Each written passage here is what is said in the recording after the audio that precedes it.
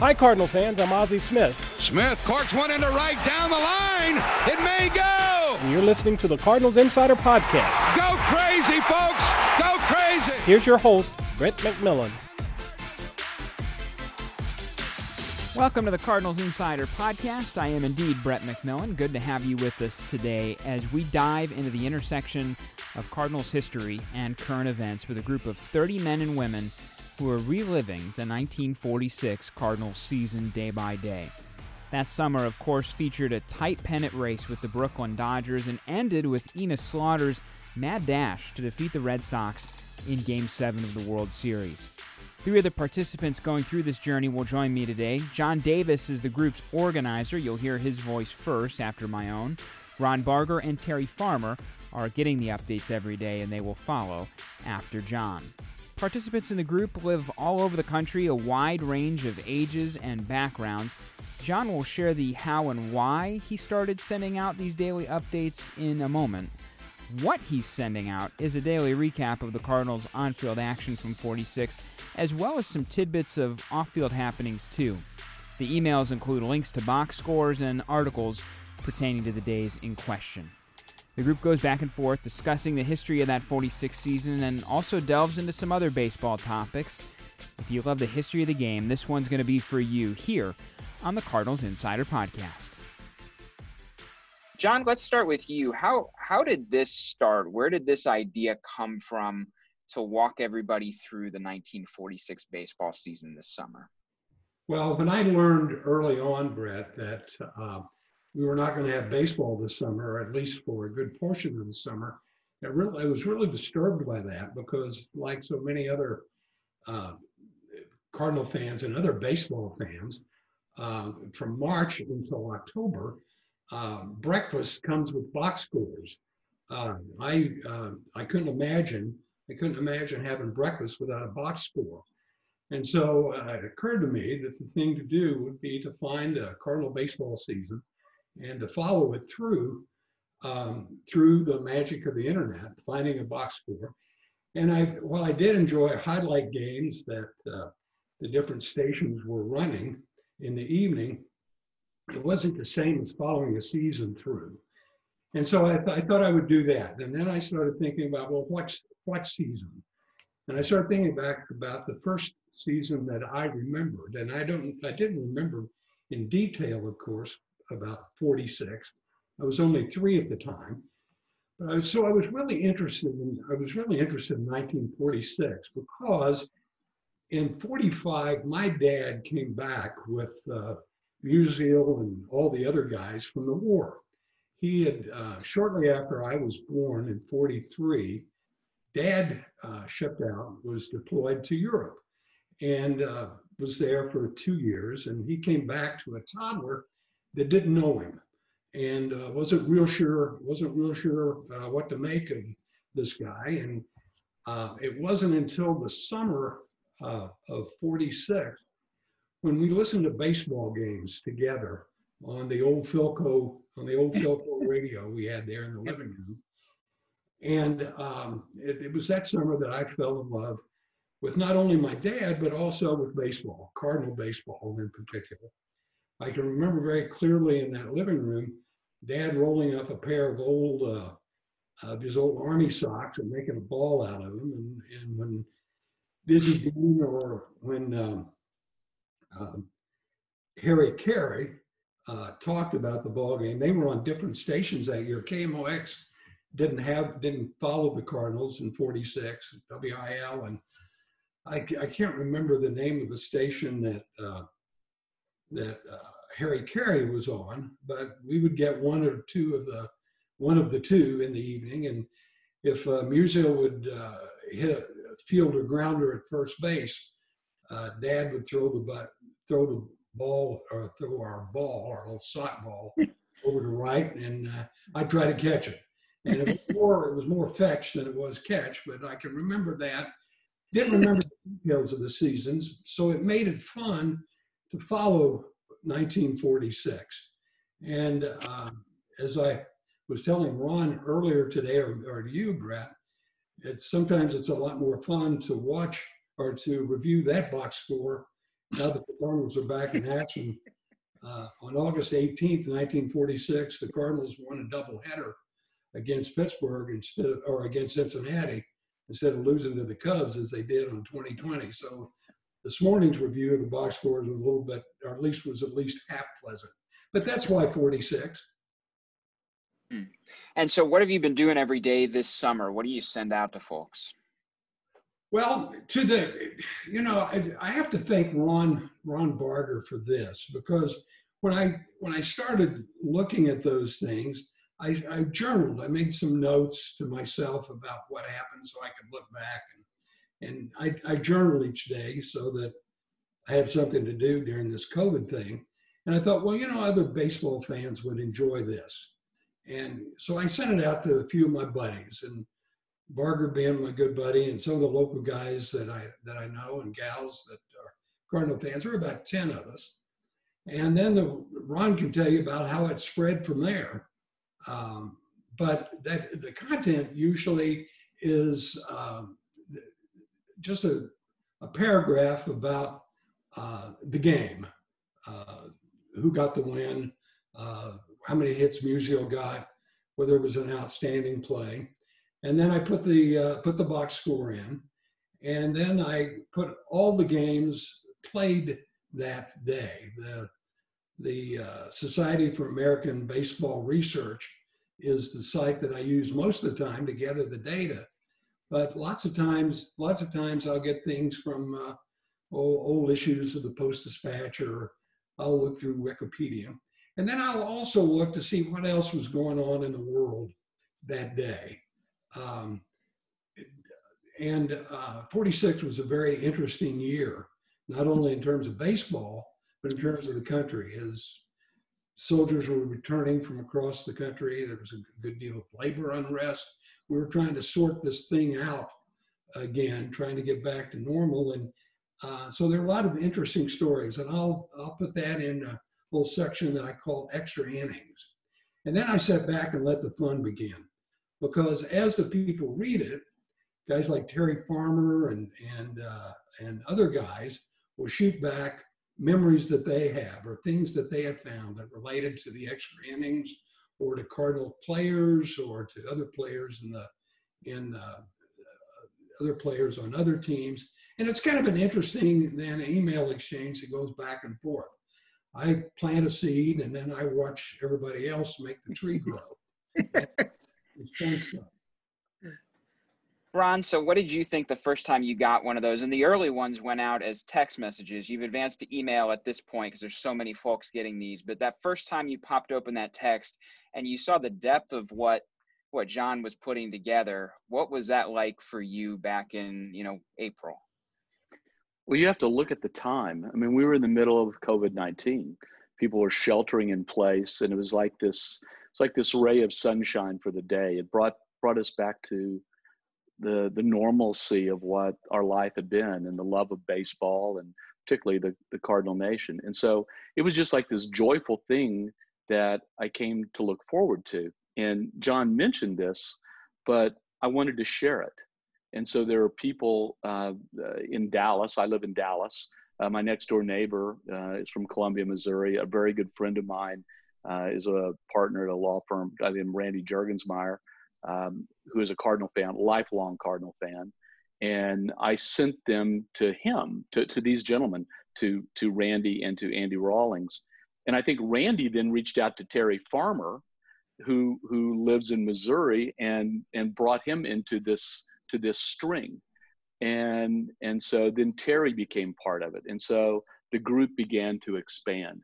But this was really, if you think about it, it was a celebration of baseball. But I think at that time, it also brought relationships and socialization into our daily lives that we were probably missing at that point in time. And Terry, I hear that you had a connection you found with somebody in the group that went way back in your life, and you didn't even know about it or know that person was going to be there until you started looking through the emails that were there. Tell me that story.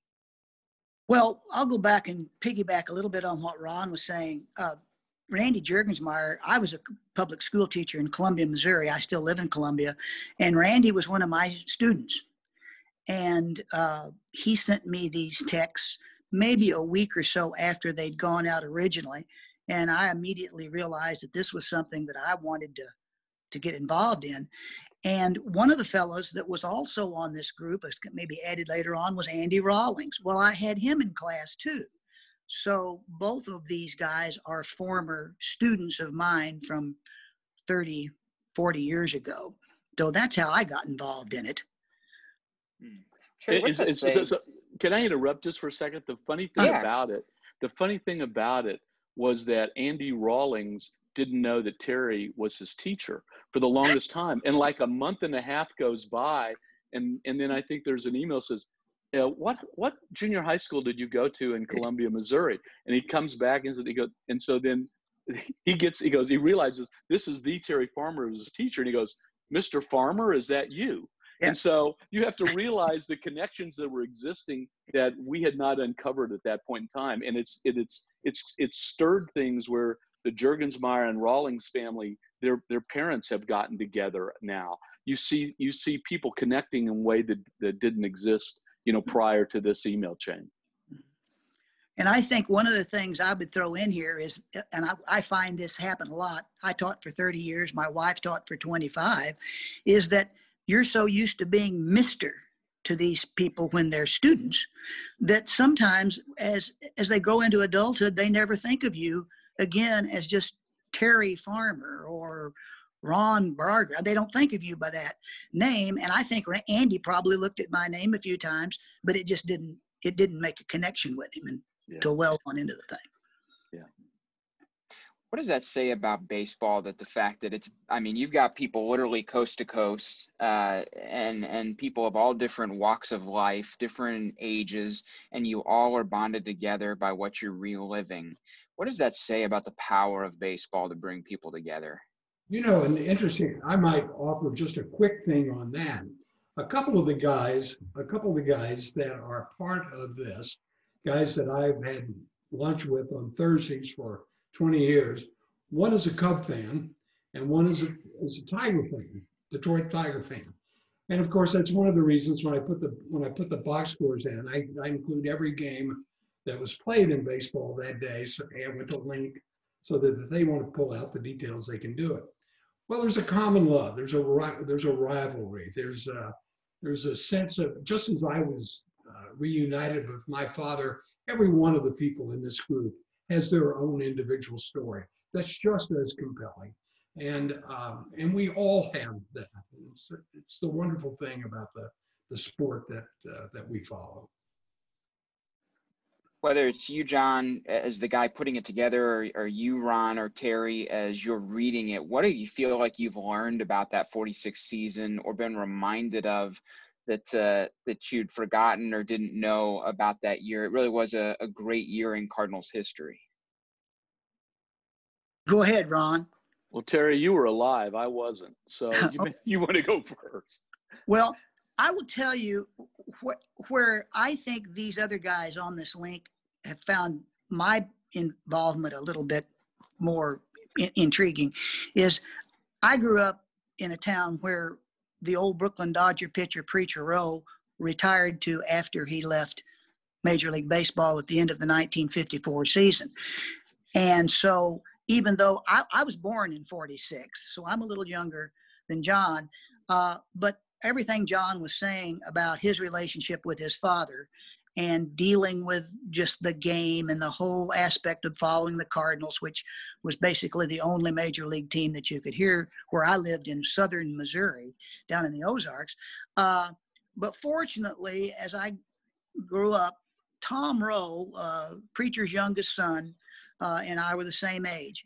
And so there was pressure on Preacher once he retired to probably start a little town team down there with fellows that were Tommy's age. And so a group of us were fortunate enough to be able to play for Preacher from the team that he started in about 1958. He was retired about 4 years. He started a town team down there, and then we played for him all up through high school. And that was a great experience because you were learning the game from someone who'd played it professionally. And Preacher was a fellow who loved to tell stories. And so it was very interesting for myself and everyone else to get sort of an insight into the game of baseball from that time period, from that era, from someone who'd actually lived it.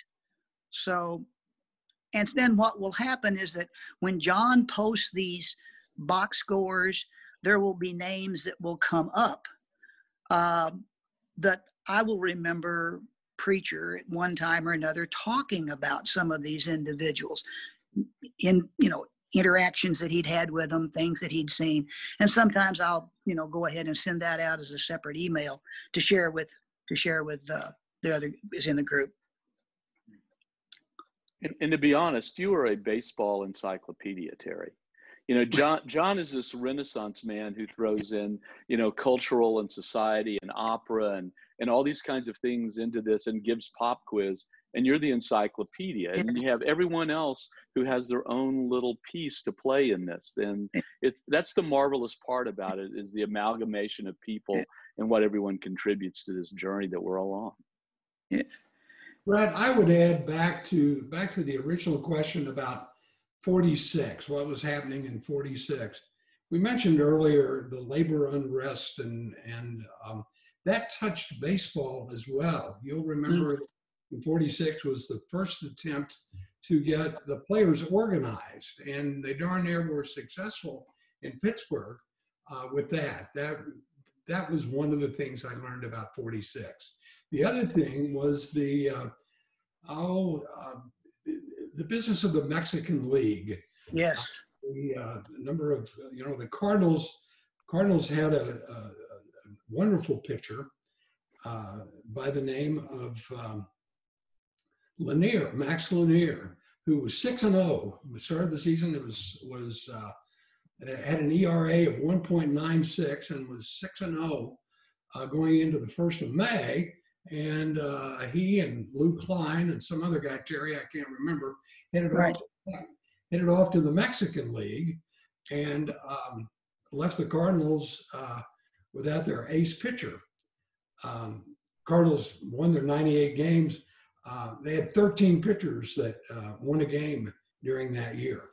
And there was no end of supply of baseball players. You had all these replacement players that were there, Terry, right, during the... Yes, absolutely. And all the guys coming back from the war. And so Sam Bearden and those guys, the owners, didn't worry too much, because there was all this pent-up demand for baseball and all this supply of players. And so why pay them much money?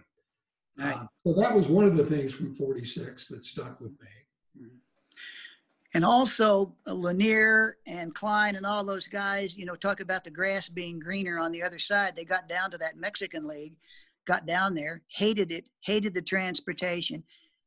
The money was nothing. It didn't go anywhere.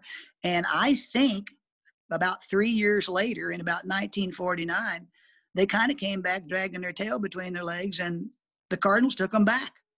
I mean, they kind of re-signed them, and it was just sort of it was a waste of time for the guys that went to the Mexican League. There wasn't many of them, but it was a big mistake. True.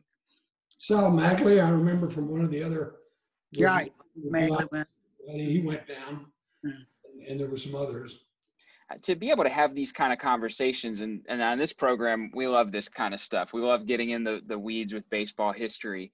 But, not everybody that you meet on the street is maybe equipped or excited to talk to this level about the history of the game. So to have had this forum with all these countless number of people who are intrigued and interested the same way that you all are. I mean, talking about the Mexican League, I think that's great. But the average person on the street would have no idea.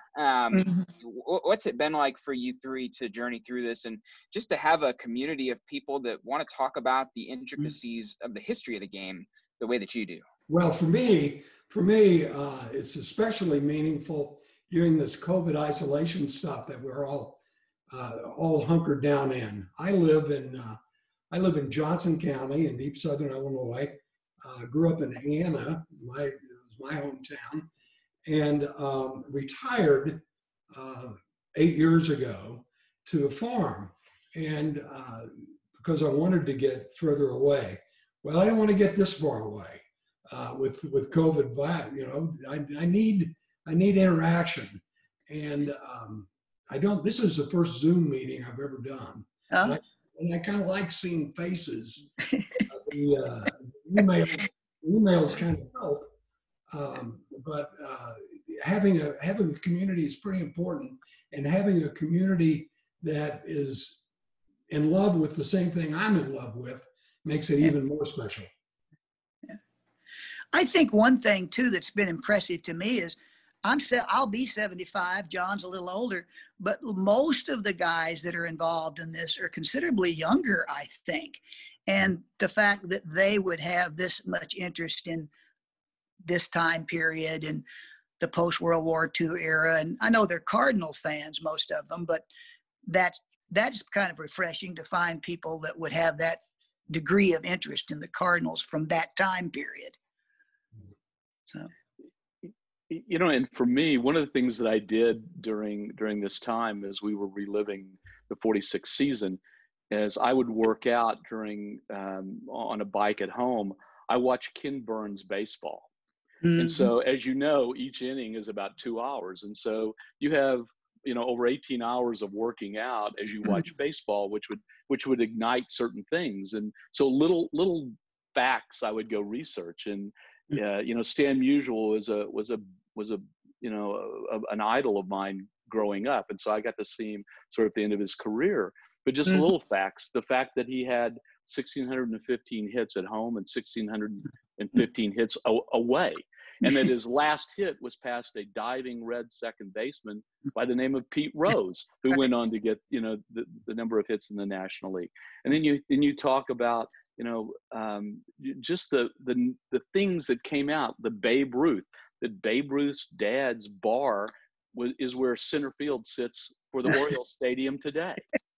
And it just, or Henry Aaron was the last player with Negro League baseball experience in the major leagues. And the only reason why he became a Brave and not a Giant was because they were going to pay him $50 or more. Otherwise, he would have been a teammate with Willie Mays. And so there's all these little things that have just percolated out of this conversation and in the research that we do just to be able to be part of the commentary and conversation that's ensued.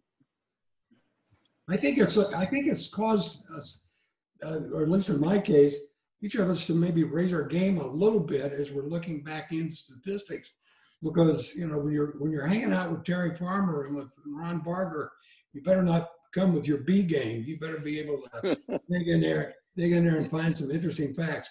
It's very important, I think, for us. We haven't mentioned, we've talked about labor unrest and we've talked about other things, but 46 was also a very, very important reason. It's an important thing to remember in 46 that Jackie Robinson signed a contract with a Double-A team and was getting ready to come in 47.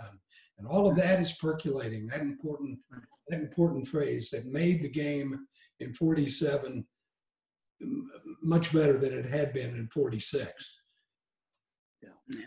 One of the things I jump in here with a little bit tied into Robinson, when Preacher got signed in 1939 by the Cardinals, he was there for a short period of time, but Howie Paulette and Lanier, Harry Burkeen, some of these people were in front of him. And he just kind of wasted away in Rochester for a few years, never got a chance to come up to the bigs. He'd get late call-ups and maybe get an appearance or so.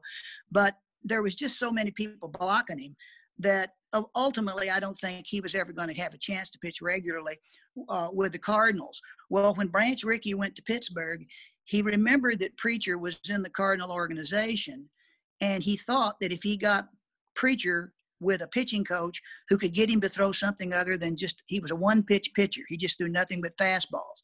So he got him together with a guy named Rip Sewell at Pittsburgh, and Sewell taught him to throw off speed and breaking pitches, and he developed a screwball, and he even later on loaded up, he would throw a spitter now and then. And when Rickey then went to Brooklyn, he brought Preacher with him after he'd been there for a year. In fact, they brought Preacher and Billy Cox both over from Pittsburgh. And that was sort of a strategic move because Robinson had come up in 47, and there were petitions that had been circulated in the among the Brooklyn players to not allow him to play on the team. Didn't want to play with him. And so Ricky answered that question about whether he was going to put up with any of that by packaging Dixie Walker, who was one of the most outspoken people against Robinson, and shipping him to Pittsburgh, which was just a bottom feeder at the time, in exchange for Preacher and Billy Cox. And so when Preacher and Billy Cox got to Brooklyn, Preacher had developed a number of pitches. He was able to become a pretty much top of the rotation pitcher for them from 48 until he retired at the end of the 54 season. So those 21 wins that he got in 51, pretty sweet, weren't they? Yeah, I mean, he led the National League in won-loss percentage in 51 and 52. And, it was a very effective pitcher. He didn't pitch poorly at Pittsburgh. He just didn't have any offense behind him. And so he didn't have a long career. He stayed healthy most of the time that he was pitching. And he really just, but he really had a really, really good 4 or 5 year stretch there with the Dodgers on sort of those storied teams of the early 50s. It seemed to get to the series a lot, but get beat by the Yankees every year. The 1946 season started for the Cardinals against the Pirates in St. Louis. And the Cardinals lost that ball game, 6-4, I think was the score. And of course, from that time, that first loss to Pittsburgh to the Mad Dash, won it at the late in October. It was a great year. Yes, it was. Terry, you said something that reminded me of when you said Branch Rickey. And remember, we talked about how Branch Rickey was such an important. He innovated the farm system for the Cardinals, and took quantity and started injecting that into the system. And then when he died, and I'll never forget this.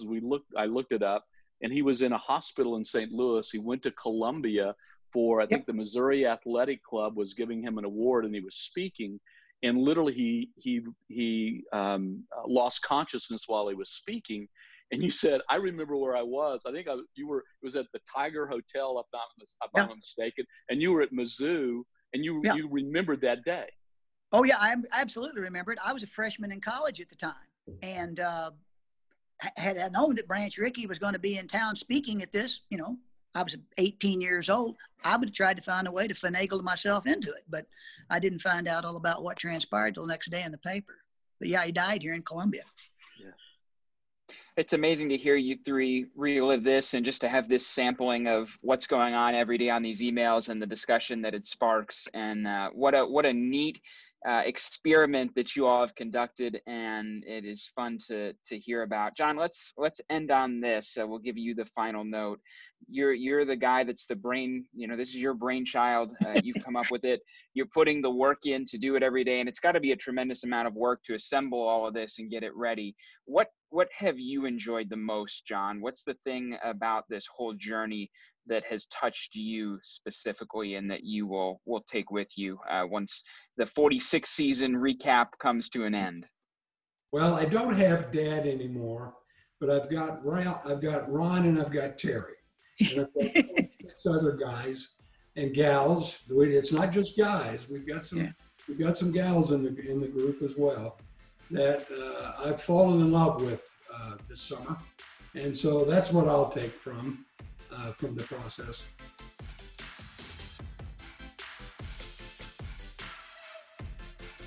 The people who are part of this group really wanted to underscore how much they appreciate all John Davis has done to put this together. It's a lot of work, a lot of research on a day-to-day basis. but it's a fun read each morning. It's brought a lot of energy and a smile to some people's faces, and really has cultivated a really great community of Cardinals fans from coast to coast. Really a neat endeavor that Mr. Davis has undergone here. There's a sister piece to this on television. It'll air on Cardinals Insider. You can check it out the weekend of August 29th and 30th. See where to watch at cardinals.com/insider, or watch it on the Cardinals YouTube channel beginning next week. For everybody involved with today's show, my name's Brett McMillan. We'll catch you next time on the Cardinals Insider Podcast.